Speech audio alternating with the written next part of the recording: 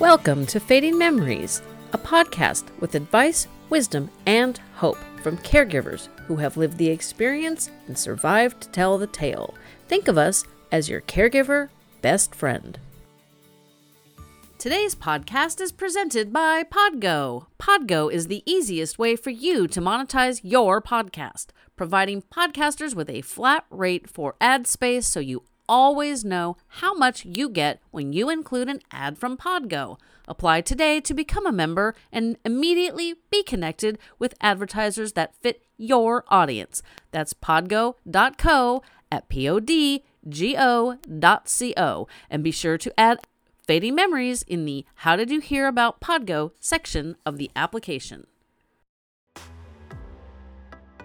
As caregivers to an older person, the chances are they are taking a number of prescription medications. Have you ever wondered if they are on the proper medications? Do you worry about how side effects and interactions may be contributing to other health problems? Of course, these are practical concerns to have. Although medications often help maintain health and well-being, studies have repeatedly shown that many older adults often suffer from medication problems. In this episode, I am joined once again by Dr. Elena. She and I discuss common medications prescribed to older adults and how we should evaluate them for effectiveness versus side effects.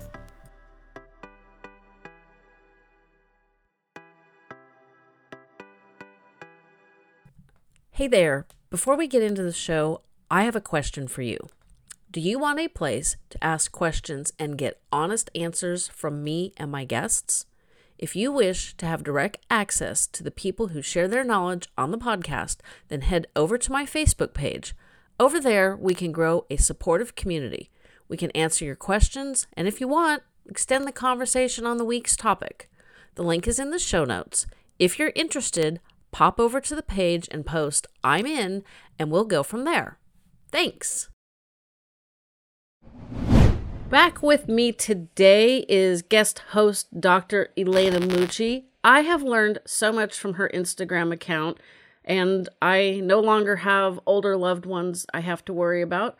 And all of the information I'm learning from her is going to help me age well. So that is part of the reason we're having these conversations. And today we are talking about common medications in older adults. So thanks for joining us again, Dr. Mucci.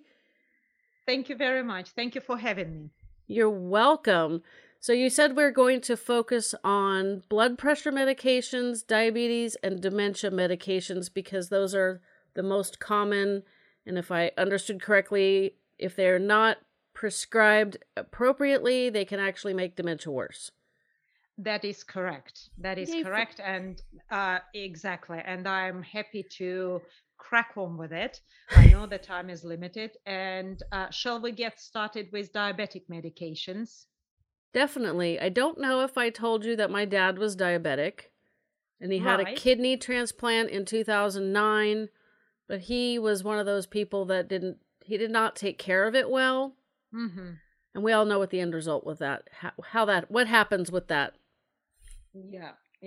Well, with diabetes, of course, is divided into type 1 and type 2. And type 1, when you are completely lacking insulin, and usually it develops in younger patients. And from the very beginning, you are dependent on insulin injections. Whereas type 2 diabetes is when your body is still producing a little bit of insulin, but your body cells are not quite responding to your body's insulin. So we prescribe medications to help the body to respond to your own insulin. However, as the years go by, with some patients, the body stops responding to its own insulin, even with medications. And some type 2 diabetic patients end up going on insulin injections. And that is done with a purpose of controlling diabetes very tightly. As you've just rightly said, your dad ended up with a kidney transplant. Why?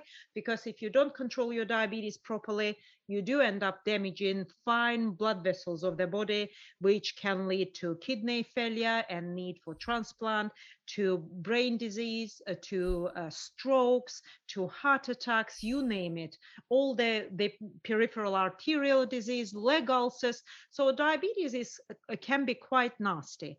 However, what I observe in my older patients, as the years go by and we do brilliant job, a lot of my patients do end up on insulin, but as they grow older, the need for insulin goes down. And that's what I would like to discuss, because if this is not reviewed, the diabetes gets overtreated. The blood sugar levels go too low, and people end up having what we call hypoglycemic attacks and collapse. And you see, in older patients, with older people, the hypos do not present the same way as with younger ones. Younger ones, they feel like they're sweating and they become very nauseous, and they know when they need to take their sugar. And with older people, the hypos can present with memory problems, memory decline, worsening of their dementia, falls. You see very, very non-specific presentation. So overtreated diabetes in older population is becoming a huge problem. And especially with dementia patients, we have enough evidence out there showing that overtreatment of diabetes can lead to new memory problems or deterioration of dementia in patients with already known dementia. Interesting. Because my dad seemed fine, not well, but his mind seemed fine until November 29th, 2016. We went to spend time with my parents, decorate the house for the holidays. My husband walked in the door and my dad said, "So how's the credit union business treating you?" And my husband, his heart dropped because he hadn't been in the credit union business in 15 years. Mm-hmm. And so he knew something was desperately wrong.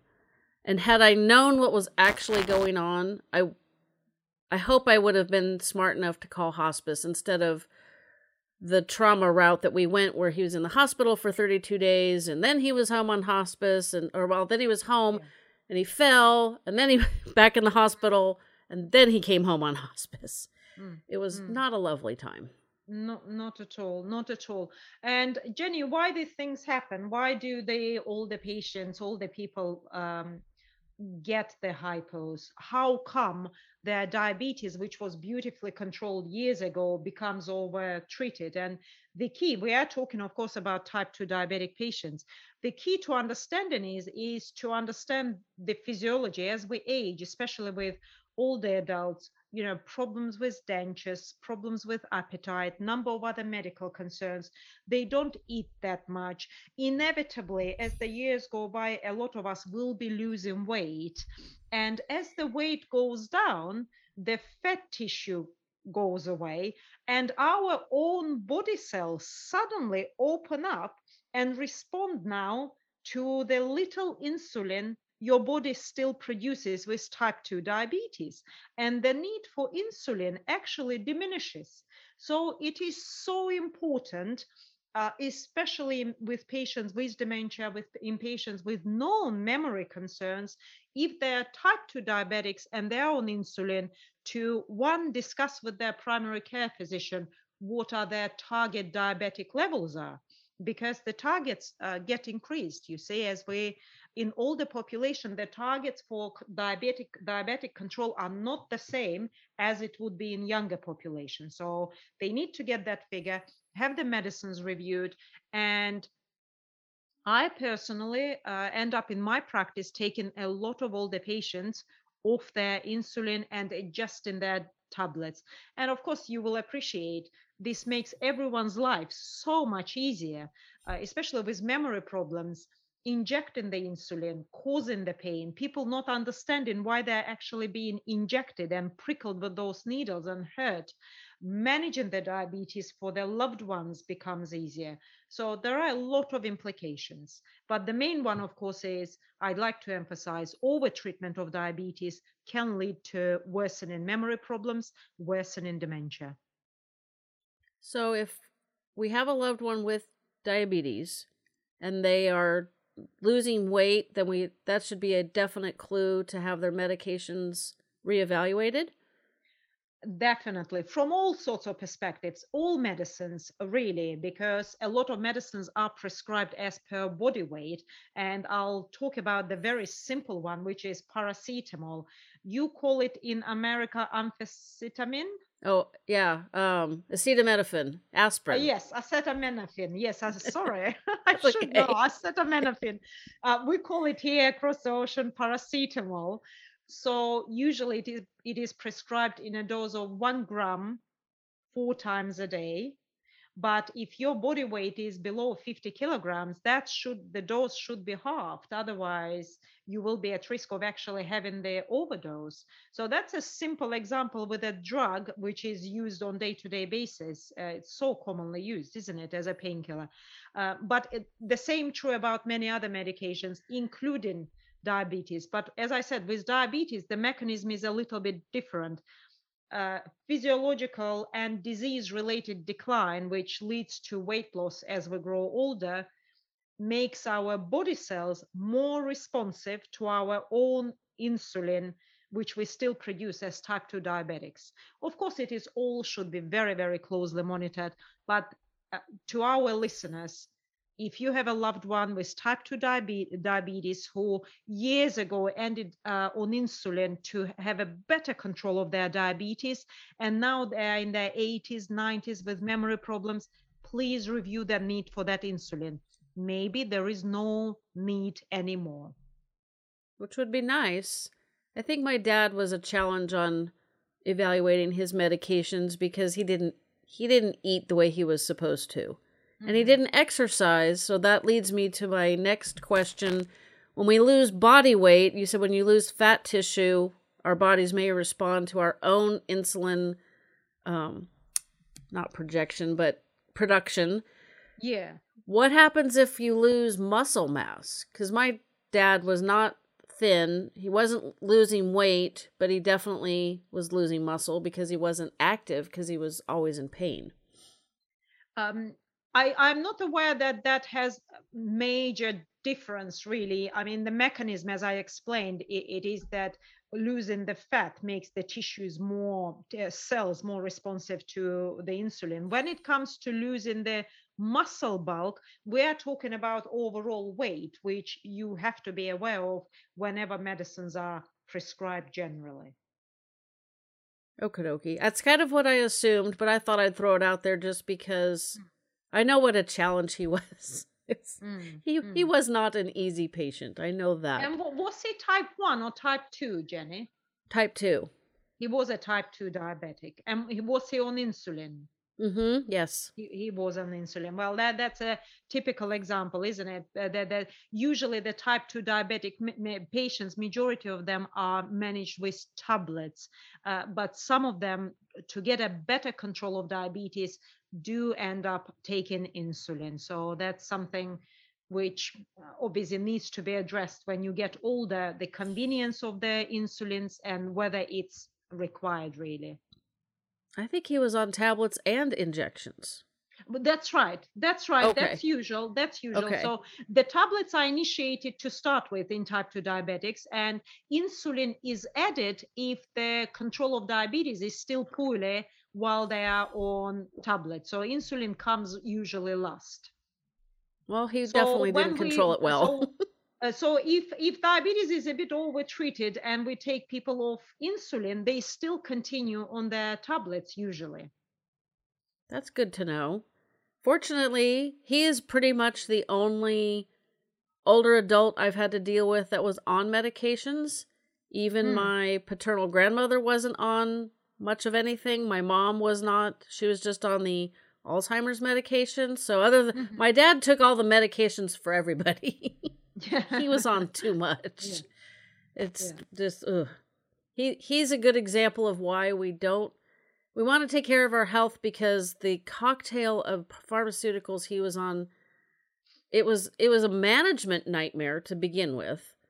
And I have nobody knows how all that stuff interacted with each other. So Do you know, I would have loved your dad as a patient. There is nothing more satisfying for me is to get a patient with a large list of medications. And it's a difficult process. Don't take me wrong. It is not about going there and just crossing everything off. It doesn't work that way. But meticulous review of every medicine, indications, the doses, the interactions. I feel like Sherlock Holmes, debriding through these medications, finding the connections, deciding whether you still need this or that, replacing them. So it can take to do a proper medication review on a complex patient can actually take good 2-3 hours. Wow. Well, if I could find his list of medications, maybe one, I don't know that we still have it, but I will send it to you as a Definitely, I'd love to have a look at it. I'll ask my husband if my husband never gets rid of emails or things, so he may have a copy, but yeah, my dad kept a spreadsheet of what he was on and the doses, and it was not, I'm not into medications. I prefer to do things as natural as possible when that's appropriate. And I don't do spreadsheets because I'm an artist. So his spreadsheet for his meds was not my thing. Mm. So definitely that is really helpful information right there. Is Mhm. that the I don't have any more questions on on the insulin, the diabetic medications. Does that lead So, us shall into yeah, shall we blood move on pressure? to blood pressure? Yeah. So, blood pressure, again, it's a very interesting one. A day not passing by without me stopping someone's blood pressure medications. Exactly the same story as with diabetes. Patients take blood pressure medications throughout their lives, and strict control of blood pressure prevents kidney disease, prevents strokes, prevents heart attacks. I cannot emphasize the importance of a tight blood pressure control and being compliant with your medications, because if you miss a tablet, blood pressure can shoot up and that can lead to an acute stroke. But as we grow older, various other things happen in the body, and the body responds differently to medications. And actually, with some medical conditions, the blood pressure goes down itself. So let's say you are someone in your 50s, 60s, 70s benefiting from blood pressure medications. They saved your life, they prolonged your life. You now ended up as an 80, 90-year-old with memory concerns. You might have Parkinson's disease and you might be on Parkinson's medications. And of course, we know Parkinson's medications lower your blood pressure. Did you know that, Jenny? No, I did So, not. yeah, with Parkinson's, a lot of patients actually have too low blood pressure. And there are many other neurological conditions with heart conditions. If your heart is not pumping properly, that can lead to a low blood pressure. So there are a number of situations where patients benefited from the for blood pressure lowering medications, but as they get into their 80s and 90s, again, blood pressure targets change. If you are someone in your 60s, your blood pressure target should be around 120 over 80, especially if you have diabetes, for example. If you are someone in your 80s or 90s, your blood pressure target has changed now. And in UK, NICE guidelines, National Institute of Clinical Excellence, you might have heard of NICE, which helps us doctors in our practice. The target is 150 over 90. Oh, wow. Absolutely. Why this is done? The reason is simple, because of neurological changes in the body. When we stand up, let me demonstrate this to you, Jenny. It's very simple to understand. So I stood up now. All the blood is now flushing down, but various processes kick in my body and constrict the blood vessels. My heart is now going a bit faster, and all these processes stop the blood pooling down into my legs. And if the blood pools into my legs, what will happen to my brain? There won't be enough blood going to the brain and I will collapse. Okay. So, did I collapse, Jenny? No. No, I didn't. because I have healthy responses in my body. All my blood vessels are constricted now. The heart is going a bit faster and the blood is flowing back and continues perfusing my brain. So these mechanisms, these compensatory mechanisms in all the adults are altered, especially if they end up on various medications. If you are a lot of blood pressure medications are in fact dilating blood vessels. A lot of heart medications in fact slow down your heart rate. So when they stand up, they don't have those mechanisms to stop the blood flushing down, and they experience dizzy spells. And in some cases, when the blood pressure gets too low, the dizzy spell can lead to a fall, fractured hip, hospital admission, and we know what happens to these patients. If especially you are someone quite elderly with memory concerns, I'm sorry to say, it's very well known the fractured hip could be the beginning of the end. Yep. I've So been that is there. why, yeah, you've been there. We've discussed this before. That is why in all the adults, we keep the blood pressure a bit higher. So when you do stand up and the blood pressure does go down, it doesn't go down low enough to starve your brain of perfusion of blood. So you are providing a little bit of a cushion. Yeah. Mhm. And it is always a balancing act. Of course, it is a balancing act. You are balancing the risk of a bit higher blood pressure and risk of stroke, which comes with a higher blood pressure, against keeping the blood pressure on the lower side, but risking a dizzy spell, fall, and fractured hip. Again, all of this is coming from multiple clinical research trials which show that lower blood pressure in elderly patients, especially those with memory concerns and dependent on others for their activities of daily living, the so-called normal blood pressure, in fact, associated with higher death rate. That is really interesting. Traditionally, my family has low blood pressure. Not a problem low, but now I'm kind of wondering about my paternal grandmother because she always had low blood pressure. I'm wondering, I'm curious as to what it was before she died. It's interesting. But it does remind me of when I started doing the indoor cycle classes and my bottom was killing me from the bike seat, so I would stand up and your heart just pounds so much harder. You feel like you're going to die. So then you sit down and your bottom hurts. It's like, but if you wear a heart rate monitor, you can see the difference between standing up and sitting down and transitioning on the monitor. Your blood pressure does change as you stand up or sit down. It's really interesting. Definitely. It's interesting you mentioned the monitors, Jenny, because we the latest guidelines we in fact had from NICE in 2019 indicated that in older adults, again over the age of 80, especially those with diabetes, we need to treat standing blood pressure. So you need to do lying blood pressure and then standing blood pressure, because the lying blood pressure is one figure. And because of all these changes in our body, the standing blood pressure could be too low.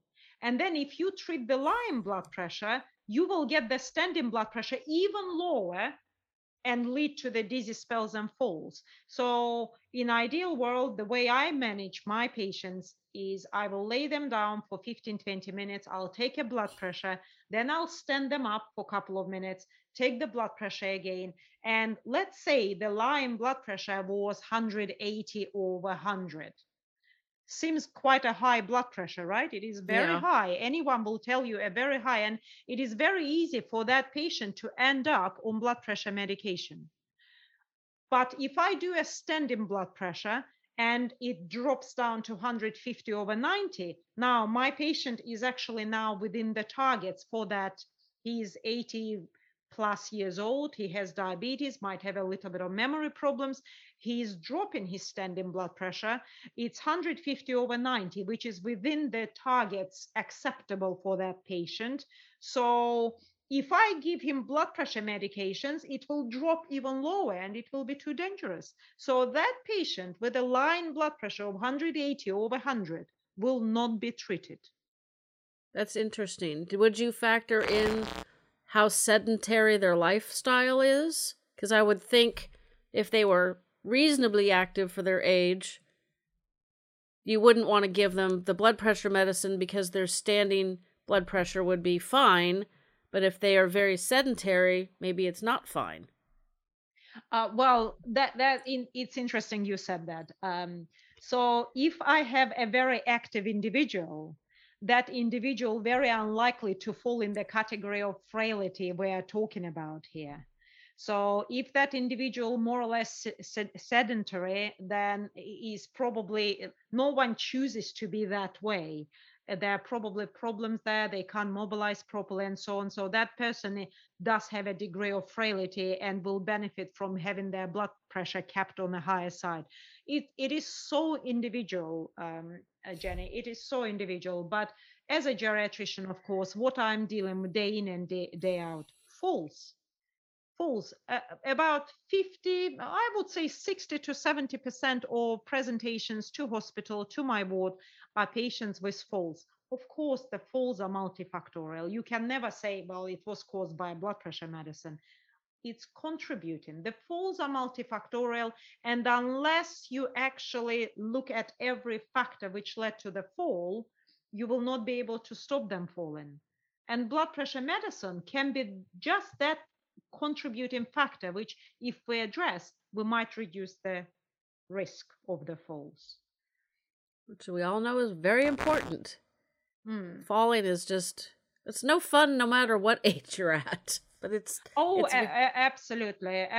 But you see, when you fall at a quite a older age and you have a degree of memory concerns and frailty, apart from the fall, what happens to these individuals, Jenny? They develop anxiety over future falls. So that fall scares them so much that they deliberately stop mobilizing, and that's such a dangerous thing to happen, because if you had a fall and you are so scared, you stop going out, stop mobilizing, you decondition even more, you lose your muscle bulk, you get even weaker, and you increase the risk of fall just by doing that. So it's important not to prevent the falls in the first place. Number two, to address the causes which led to the fall, do counseling and reassure the individual, saying, look, you fell because of 1, 2, 3. And look what I've done. I've corrected these factors. So nothing to be scared for. Go and have a little bit of rehabilitation. Get your physiotherapist to help you to get your balance back, and good to go. I just love that. I can see the relief that an older person would get when you tell them that. Tell them why. Absolutely. My God. Absolutely. Why? It's no good saying, well, you are 92. Well, what do you expect?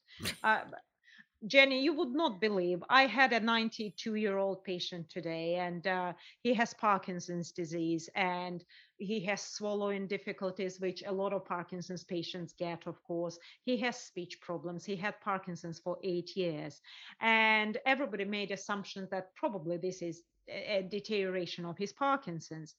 And then he was referred to my clinic, and I examined him, and it wasn't until and he kept closing his right eye, and nobody knew why. Nobody asked him why. And I said, why are you closing your right eye? He said, I'm seeing double. I've been having double vision for the last few months. And then I went more into the history, and there is much more going on than just Parkinson's disease. So every little clue is important.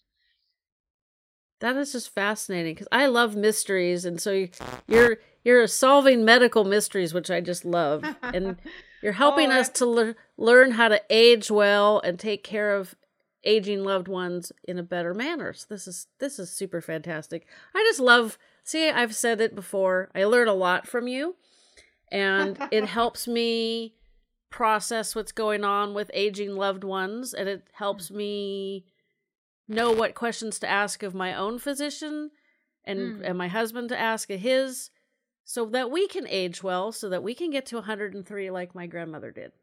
Oh, definitely, definitely. I mean, I'm happy to stop on a couple of blood pressure medications. Do you remember we wanted to maybe touch on individual blood pressure medications, which are commonly used? And I won't stop here for too long, but the commonly used medications are the likes of amlodipine. These are calcium channel blockers. Amlodipine, nifedipine, felodipine, they're all dipines. So, and one of the common side effects of these medications is ankle swelling. And it is very well known side effect. And what do I see, Jenny? The patients develop an ankle swelling. They go to see another doctor, because in nowadays and age, it's very difficult to see the same doctor twice, isn't it? Yes. And they end up on a water medicine for the ankle swelling.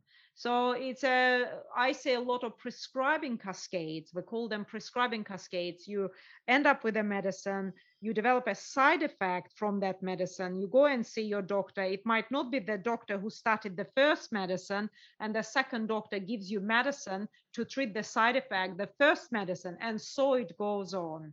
And see that every day as well. So unpicking that is important as well. Beware of prescribing cascades. Yeah, The that's what common happened one to is my these dad. blood pressure medication. The common one is amlodipine, all those dipines, calcium channel blockers, causing ankle swelling, and patients ending up on water medicines, the likes of Lasix, furosemide, to treat the ankle swelling. What is it?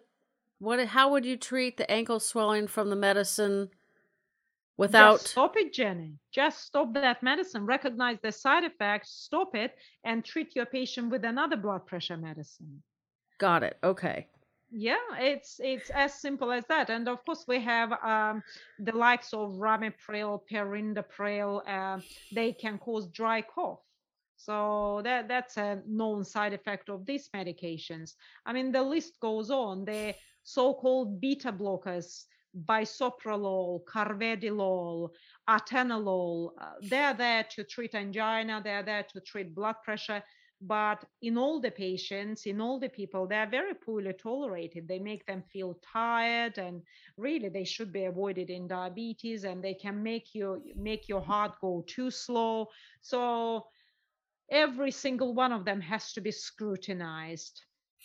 I advise routine medication review when you are getting to that age where you have multiple medical conditions, seen many doctors, ended up on number of medicines and quite a bit of polypharmacy. Find a doctor who can have a look at you holistically, take you under their umbrella, and do the medicines review for you every 6 months. That's not too much to ask. Maybe finding the doctor that can be the umbrella. That might be the biggest challenge. It can be a pharmacist as well. I think we totally underutilize pharmacists. I mean, these are patients. Pharmacists know their medicines. They know interactions even better than doctors do. There are a lot of clinical pharmacists out there whose interest is polypharmacy. So it could be a doctor or pharmacist or even a nurse. There are a lot of specialist nurse prescribers. So just finding the right specialist for you. So it sounds like you should definitely get to know your personal pharmacist wherever you have your medications dispensed. Absolutely. And if you came from seeing another physician and ended up with a new medicine, take that medicine and go and see your nurse, pharmacist, or primary care doc. Sit down and look at all your other medications and make sure that there are no interactions. Because the doctor who prescribed that medicine, it could be a single organ specialist. He's only seen his organ, whether it's a heart, kidney, stomach. So they won't have the time to go through your other 20 medications. So you need someone to do that work for you. See, that's really good advice, because I think with digital medical records that all of the doctors and hospitals, etc., can access about you although that never seems to be 100% accurate. I believe most people think, well, they're looking at everything I'm taking, so this must be fine. And you're saying, no, you need to make sure that anything new, you run it past your pharmacist or your general physician. I think that's excellent. See, there's that tidbit that everybody needs to keep in mind. Yeah, a tip. Yeah. Yeah. Top tip. So now we're going to go on to dementia medications. Dementia medications. Yes, very important. And that is why I left it to the last. Usually, you see, where in discussions like this, you remember the last point, don't you? That is true. The retention of the information. I read statistics somewhere that in the first hour you sort of remember 50%. By the end of the week, it's only 10% of the information. Anyhow, so dementia medications. A lot of our patients with dementia are taking dementia medications, and I'd like to take a minute to explain what exactly they do. So, a chemical messenger in our body called acetylcholine is responsible for memory and learning. Acetylcholine. So it's a chemical messenger. And the current treatment around dementia is based on boosting the amount of acetylcholine in the brain. So the likes of Aricept, and we will just use Aricept or donepezil, very commonly used dementia medication, as an example. The job of this medication is to boost the amount of acetylcholine. It is doing so by inhibiting the enzyme which metabolizes acetylcholine. So that's what it does. What we now need to discuss is that there are so many medicines out there which have completely opposing mode of action. They work by reducing the amount of acetylcholine in the body. And Jenny, I'm coming to it now. How often do you think I see dementia patients with dementia come into hospital? You look at their drug chart and they are on Aricept, which increases the amount of acetylcholine on the brain. And underneath Aricept is a medication which reduces the amount of acetylcholine on the brain, completely opposing modes of action. And you instantly know that whoever's done the prescription, maybe clinical pharmacology wasn't their strongest part in medical school, shall we say. That sounds like So a why positive way of putting it. this happens too often. And of course, in the world of dementia specialists, we know that we should, those medications which reduce the amount of acetylcholine, they are known as anticholinergic medications. And you might have come across that term, and it is very well known fact that anticholinergic medications should be avoided in patients with memory concerns, if possible at all. And in our day and age, we have many other alternatives. Sometimes it might be impossible to avoid them as long as we don't end up prescribing several of them. So the commonly used ones in our population are the continence medicines.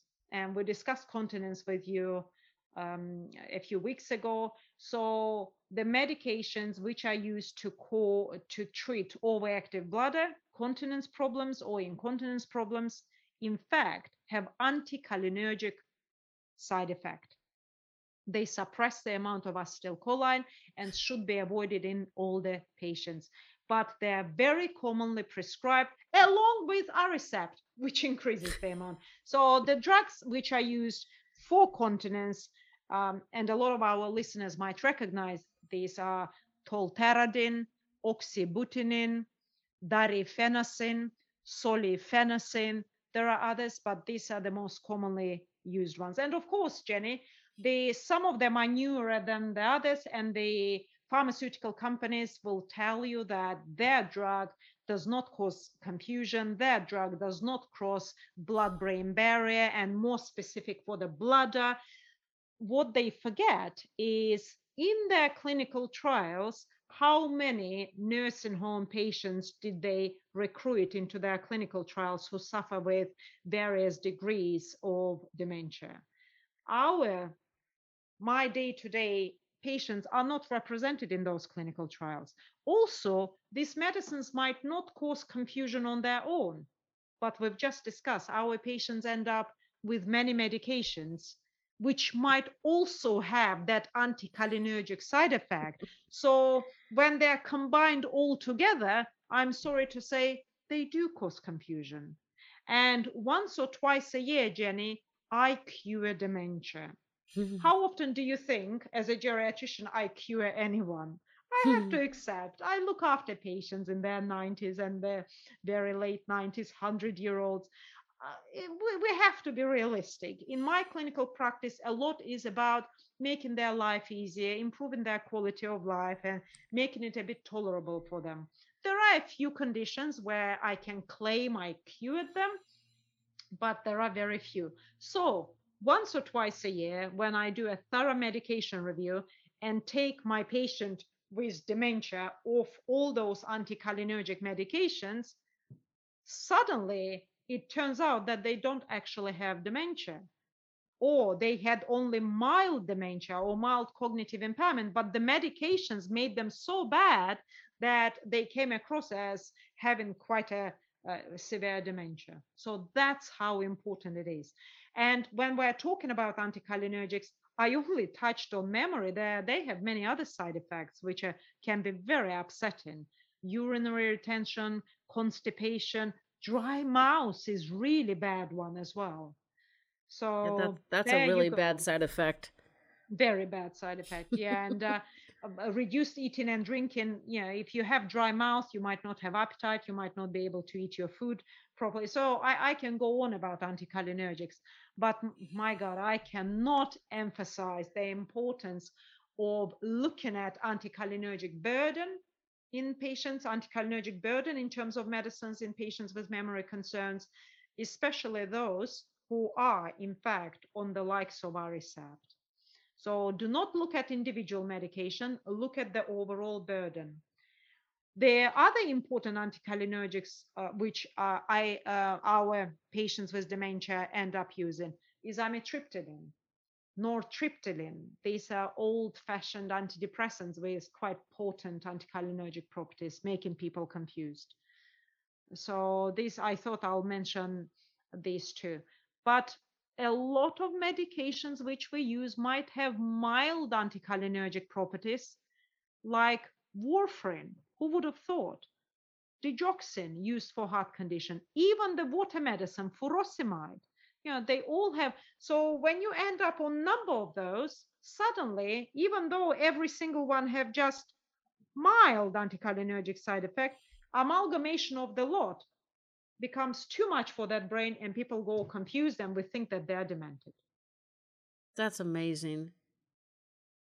It's interesting. My husband ended up with blood clots in his lungs 2 years ago, almost 2 years ago. They don't know what caused them. And he was on warfarin for a long time. And now I'm wondering, I'm going to have to think back and see. He doesn't remember a lot about that time. He seems to have like slight gaps. And now I know why. Because it just affected him. Because he was on pretty high dose for a while because he's a big guy. He's going to be, I'll have to make him listen. I have one question regarding the Alzheimer's medication, and I can't remember the name of it. I'm terrible, but you mentioned it. Aricept, donazepam, is that the other one?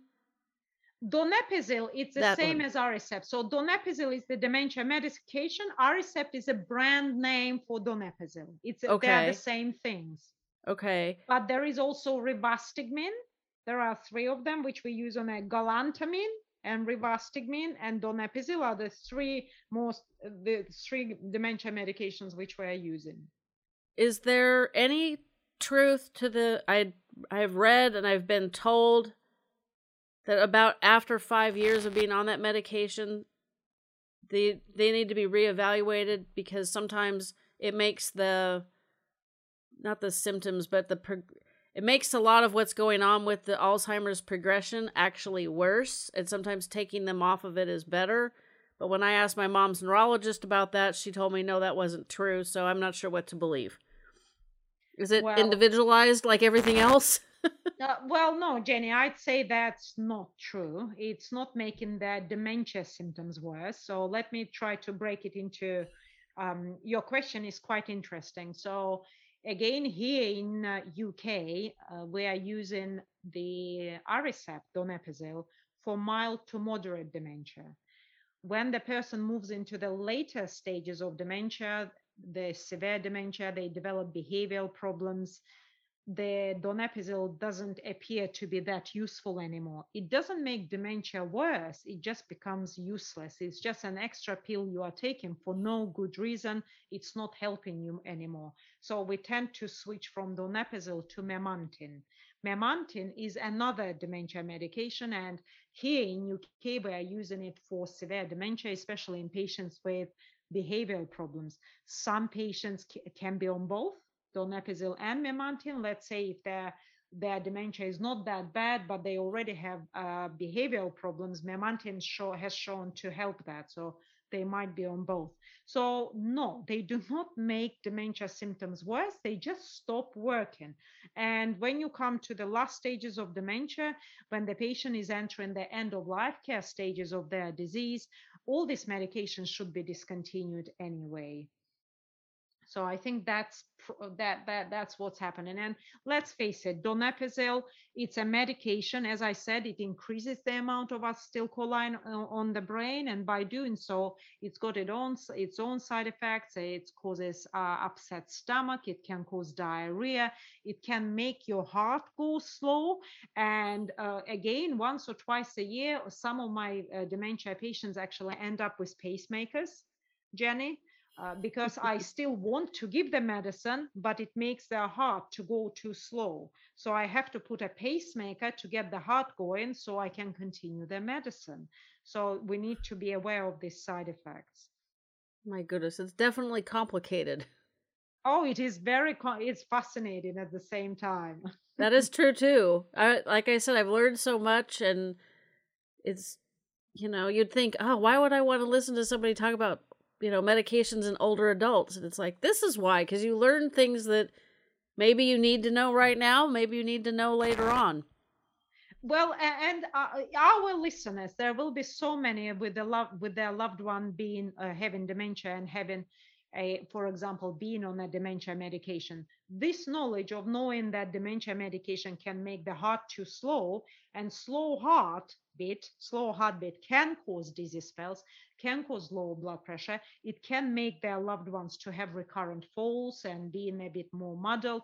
They would know why. And as I said, it's a simple ECG, electrocardiogram, will show that what we call bradycardia, slow heart rate, and will lead to diagnosis. And there is a remedy, isn't it? There is a remedy.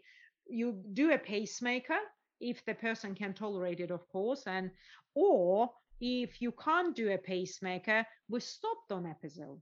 We stop donepezil and give memantine instead, which doesn't have those side effects. So very important to know. I mean, I say, I don't know whether you've seen my YouTube channel, Jenny, but Mm-hmm. it's called Be Your Own Doctor. And I will be very happy if you put a link somewhere to my YouTube channel there, because it Definitely. is designed for our listeners. It is not for doctors, it is not for medical professionals, it is for people to understand their medicines. And I'm teaching Be Your Own Doctor. Well, we'll definitely link that in the show notes, and you'll be Mhm. able to watch this on YouTube, and I'll have the editor fix it so they can click over to your Yeah. episode. I'll ask anyway. I'm not good at that, so I don't know if that's an option between channels, but we'll see what we can do. Definitely be linked in the show notes so people can go find it. And I know there's lots of interesting topics that you're covering over there, because if you're not following Elena on Instagram, you are missing out on some very quick, easy, digestible information on all things for older adults, aging well. That's how we found each other, and I'm always fascinated by everything that she's posting. Thank you. Thank you. More to I've come. not seen any doctors in the US doing TikTok and Instagram reels. She's the hip doctor. So is there any last bit of information on medications before I let you go into the evening? I want to share with you a story of a patient I saw today. So you can have dementia and you can be beautifully controlled on your medications. I saw him 2 years ago for a general review, and nothing's wrong with him. His family requested another review 2 years later just to make sure everything is fine. And there has been, he was 86, then he's 88 now. There has been no decline whatsoever. So with dementia medications, the research is quite clear. We do not expect a dramatic improvement. We have to be honest about it. We have to be honest with our listeners. Having your loved one on dementia medication doesn't mean that they're suddenly going to be back to normal. Dementia medications do not do that. Their job is maybe to improve you a little bit, but the main job is to slow down the progression a little bit. And it's done an amazing job in this individual. I was delighted to see him looking really well and having a tennis match planned with his son for the afternoon. Oh, that is wonderful. Tennis at 88 that's a goal we should all strive for. Or some I form asked of his son to go easy on his dad. let dad win, right? Yeah. That is wonderful. And that sounds like a beautiful place to stop for today. Do we know what we're talking about next month? I don't, Jenny. That's so embarrassing. Oh, that's okay. We will figure it out before we record again. So I really appreciate this. All the listeners, definitely check out Dr. Mucci's YouTube channel, her Instagram account. You will not be sorry that you did that. Thank you. Thank you very much. I can't improve upon that last story. Knowing that someone can maintain reasonable cognitive skills because of medication and lifestyle choices is the entire reason that I do these episodes with Dr. Elena and provide you with as much brain health and aging well episodes that I feel I can squeeze in. I looked it up. Our next conversation is on preventing dementia, so you're definitely going to want to check that out.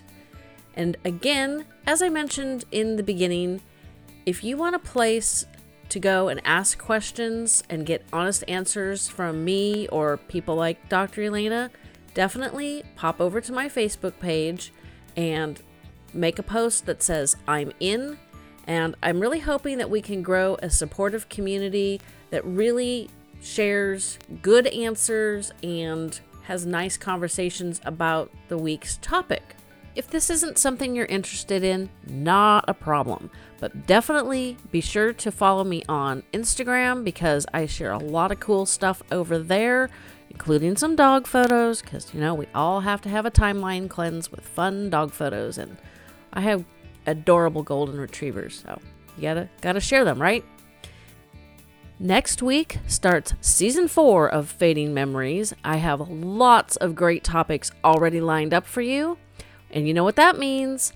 Once again, I'll be in your ears again next Tuesday.